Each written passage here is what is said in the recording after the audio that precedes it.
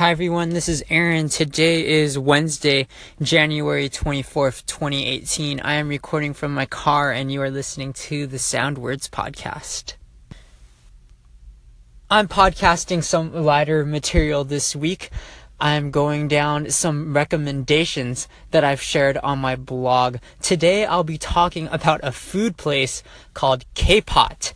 K-Pot. This is in City of Industry. It's really close to the Puente Hills Mall, and what they have going for them is they are a Korean hot pot as well as Korean barbecue, all combined in one place.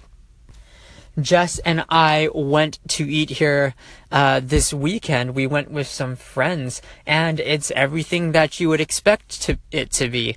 You have your traditional Korean barbecue. There is the grill that you can share with everyone. But the great thing about this place is that everybody also gets their own individual hot pot bowl. Now, Jess and I love hot pot. That's been like kind of a new thing that we've been doing. We love this individual hot pot, kind of like a boiling point influence type of thing, and it's good. At this place, you get to order off an iPad, so they'll bring you the meats. I think it's something like you can get 3 orders every 5 minutes, which is more than enough time. I found myself actually eating the Korean barbecue more than the hot pot food. I'm not sure why. I guess I just gravitate towards the meat. However, with the hot pot, I ended up eating more like fish type of stuff. So I don't know, this is my first time eating at this place. I definitely want to go back. I think it's always best when you do these all-you-can-eat places with a bunch of people. But yeah, it was definitely a fun experience.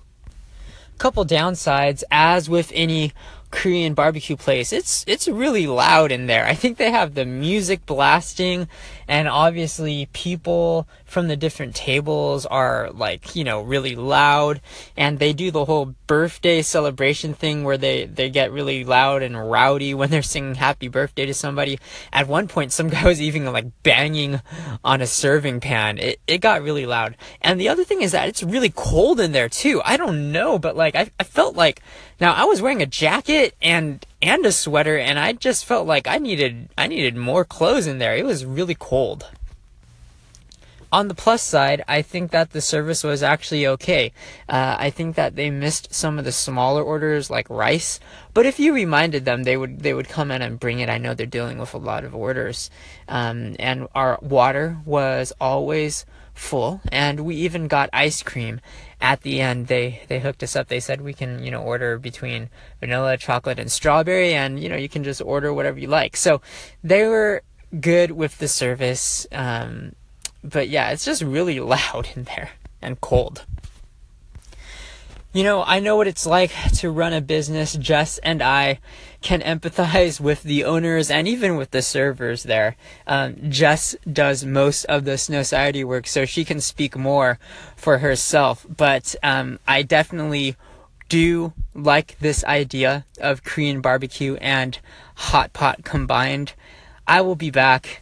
And I would go with a bunch of friends. If you want to go, hit me up.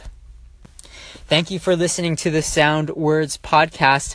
On my blog, I've been posting a couple articles. I've been trying to tweak the format of how my articles appear in Facebook links as well as in Twitter links. So I'm still experimenting with that. But I have 2 articles up. One is the written word version of why podcasting helps preaching. And then another article that I put up yesterday is called It Is Not Good for a Man to Serve Alone. And that's about me leading music recently on Friday with an all-female team. Go ahead and check them out at my blog, musicgoon.com. Let me know what you think, and I'll see you tomorrow.